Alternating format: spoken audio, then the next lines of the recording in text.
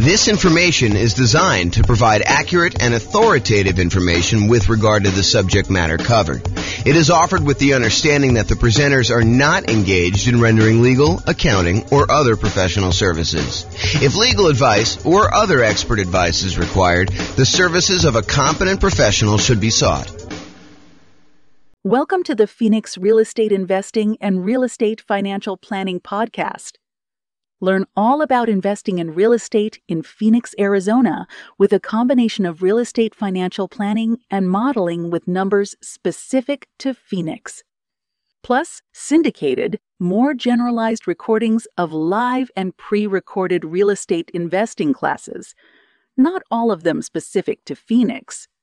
Be sure to stay tuned after the podcast for a message from our sponsors. Well, good morning and welcome, everyone. I am your host, James Orr, and today we are going to dive deep into exactly what affects your private mortgage insurance rate. You might think that, hey, look, private mortgage insurance, PMI, the rate that the lender charges you for opting to get a loan with less than 20% down, that is just some made-up number. Turns out it is not a made-up number. Turns out there are some very significant primary factors that go into what your private mortgage insurance rate will be, and also some kind of secondary adjustment sort of things that they have in there as well to determine what your PMI rate is. So quick recap before we dive into the factors. Private mortgage insurance is insurance that you pay for to protect the lender in case you default. The lender would prefer it if you put 20% down. You want to go get a loan from a lender, they're going to want you to put 20% down.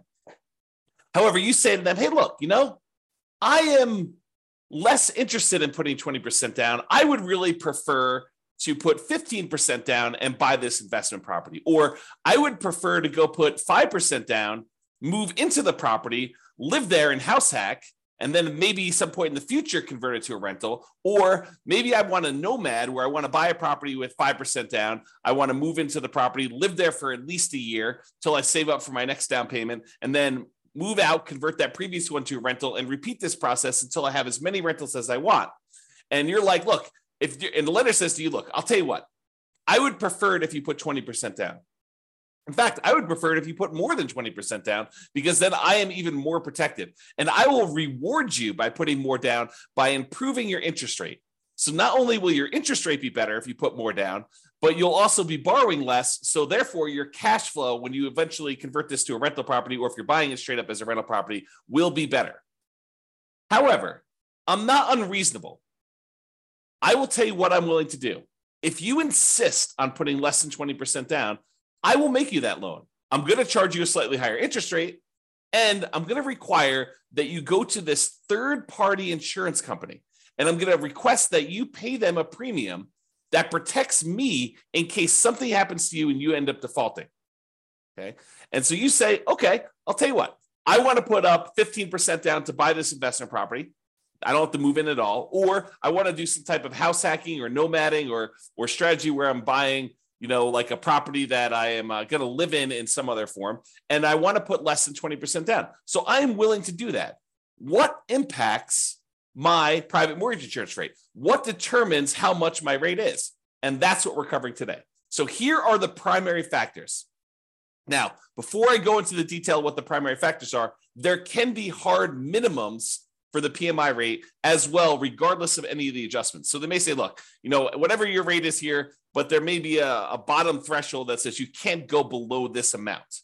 So realize that there may be some adjustments you get where you get a benefit of having this thing, or there may be other ones where it's sort of like a penalty where they will charge you more for doing it. Okay, so what are the factors? And think about it from their perspective, right? This is a third-party insurance company who is going to insure the risk to the lender that you will default. So what are the factors that go into whether they will have to pay out? Because that's how insurance works, right? Like if you're going to get insurance on your house and the lender might have to replace your house if it burns down, one of the things that they're going to want to know is, well, what am I on the hook for? How much of a house am I going to have to replace? So what is the value of the property and what is the insurance amount you're going to want to have coverage for? And they may also say, look, if you're going to come in here and you want to get fire policy on your property, if you're going to be willing to pay the first $10,000 or $20,000 as a deductible against the claim that you're going to make, well, your insurance can be a little bit lower because we're likely to have smaller fires that get caught and they're not going to have as much that we're going to pay out. Whereas if you say, look, I only want to have a $500 deductible, then your premium, how much you have to pay for that insurance, is going to be higher. Similar things are happening with this private mortgage insurance, where they're looking at the factors and how much they might need to pay out. So for example, what is your loan to value of the property? If you're at 19% down payments, you're very close to that 20% down, and they may have to pay out only 1% if you default, because the lender only has coverage for 20% of the property value. Like if they are looking at that and they only have a small amount that they might pay out, the private mortgage insurance premium is going to be lower. If your loan to value is higher, if you have only put 5% down and they might have to pay out 15 or 20% in order to protect the lender, your premium, your private mortgage insurance premium, is going to be higher. So the higher the loan to value, the higher the PMI is going to be. Okay.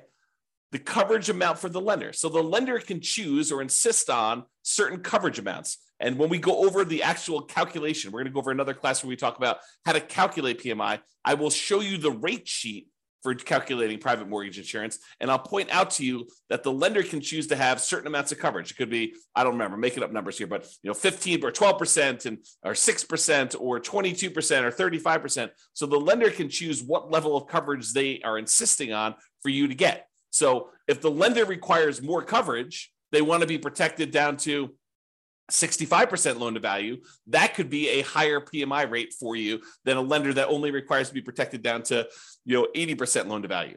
Okay, so that's going to be another primary factor as to what is on there. Now, another factor is your credit score.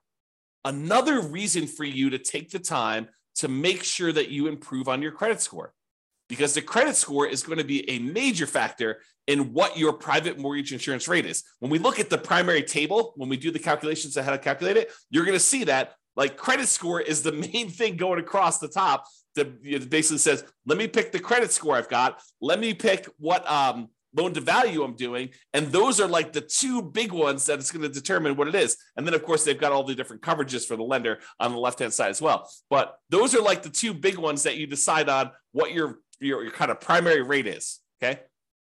However, which table you choose is often determined by the amortization term of the loan itself. If you get a 15-year loan, the rates are different than if you get a 30-year loan.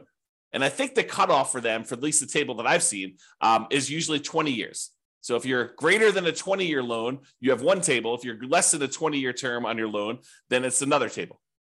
Okay. So the shorter terms, like a 15-year loan, has lower private mortgage insurance. It is cheaper for you to get private mortgage insurance if you chose to get a 15-year loan. So you're gaining a little bit of ground by having a lower PMI payment, improving cash flow a little bit, but it's much uglier because the 15-year loan, your cash flow on that is going to be much uglier, right? Because you are choosing to pay off a lot of principal every time you make a payment. You're trying to pay off that entire loan in 15 years. And even though your interest rate's going to be better, presumably, and also your PMI is going to be better, your total payment is probably going to be higher overall. Okay. So that's the amortization term of the loan itself. Then fixed and variable payment amounts. So if you decide to have fixed monthly payments or variable payments, then that actually can impact your PMI as well. And the time you've been paying the rate, that is another factor in what the PMI rate will be. And then the lender has separate pricing sheets. So like credit unions apparently have a separate pricing sheet than a conventional lender. And so you may find that the rates are different if you go to two different lenders. So PMI is not static. You have to shop it around as part of when you're shopping for your loan.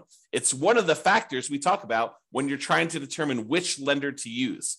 So you want to go and find out not just like, hey, what is the rate today, but also what is your PMI rate for me in my situation? Okay. Now, those are like the primary factors. However, what's also difficult is there's a whole separate section after we determine your primary rate for adjustments that get made to your PMI rate. Okay, so let's go over the adjustments quick. If you're doing cash out refinance loans and you have PMI still left on your property, guess what? You're going to get a penalty to your rate for doing that. They think of that as an extra risk. So your PMI rate is going to be higher for that.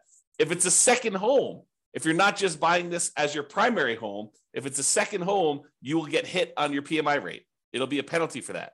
And in addition to that, if it's an investment property, you will get hit. Your PMI for doing an investment property, if you're doing a 15% down, non-owner occupant investment property loan, that PMI is going to be different than if you bought a 15% down owner occupant house hack / nomad property. It's a penalty. It's an adjustment that they make to your rate. If you're doing like a single family home or even a duplex, those rates are different than if you do 3 or 4 units. They consider you doing 3 or 4 units as being higher risk. And so your private mortgage insurance rate will adjust up. It'll be more expensive for you to get PMI if you do 3 or 4 units. Employee relocation loans. I'm pretty sure that you actually get a discount on PMI if it's an employee relocation loan. Not sure why, but apparently if your employee is willing to relocate you, then you actually get a slight discount. It's a relatively small discount, but you get a slight discount for having an employee relocation loan. If you have a manufactured home, I'm pretty sure you get a penalty for that. That's an adjustment on there. If it's a lender paid monthly premium, which I'm not even sure you can get, but maybe there is one. But apparently there's a lender paid monthly premium adjustment. So if the lender is paying monthly for you, there's an adjustment for that. Declining renewals. I have a feeling that this means that the PMI gets lower as you renew each year. Okay, and there's a penalty for that. If you're paying an annual premium, I think that there's an adjustment for that. I actually think the annual premium gets you a slight discount. We'll see this when we do the rate sheet. We do the calculations. We'll look at all the adjustments and we'll see how it moves. Okay. Refundable monthly premium. So there was a time where private mortgage insurance was refundable. I have not personally seen any PMI loans where you have a refundable monthly premium.